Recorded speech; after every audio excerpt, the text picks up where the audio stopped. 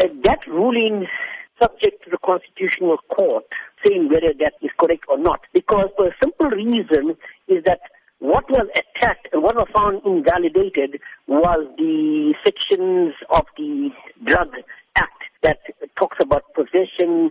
However, I do not believe that that judgment will hold water in the Constitutional Court, because you must remember that invalidation has been suspended for 24 months, giving even enough time within which to remedy that so-called defect that Davis had found.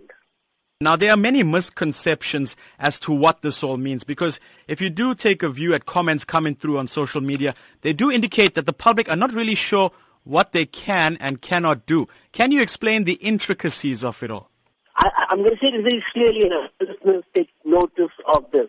No, you will not be able to possess Dagga or cannabis for possess it for personal use. You won't be able to grow it in your backyard or in your front yard, wherever it is, without any legal implications.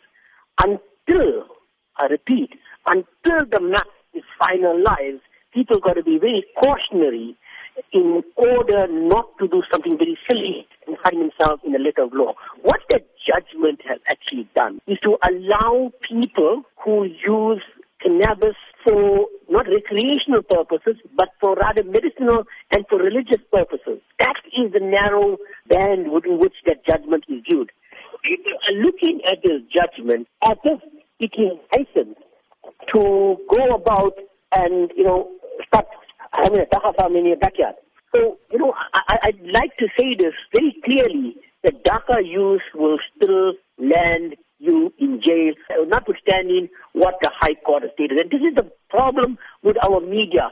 They do not know how to read judgments, and it is very clear from what I read, the 66 pages of judgment. All it said was that particular section was invalid. The High Court in Cape Town has given Parliament 24 months to amend sections of the Drug and Drug Trafficking Act. So the wait now begins for cannabis consumers. But do you think this will ever come to fruition? This is something very serious. Remember, South Africa is a signatory to the International Convention Against Drugs and Drug Trafficking.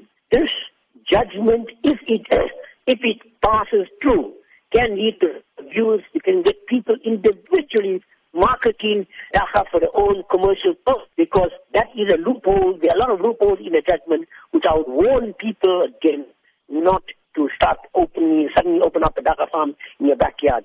You need a top lawyer, and I can recommend one.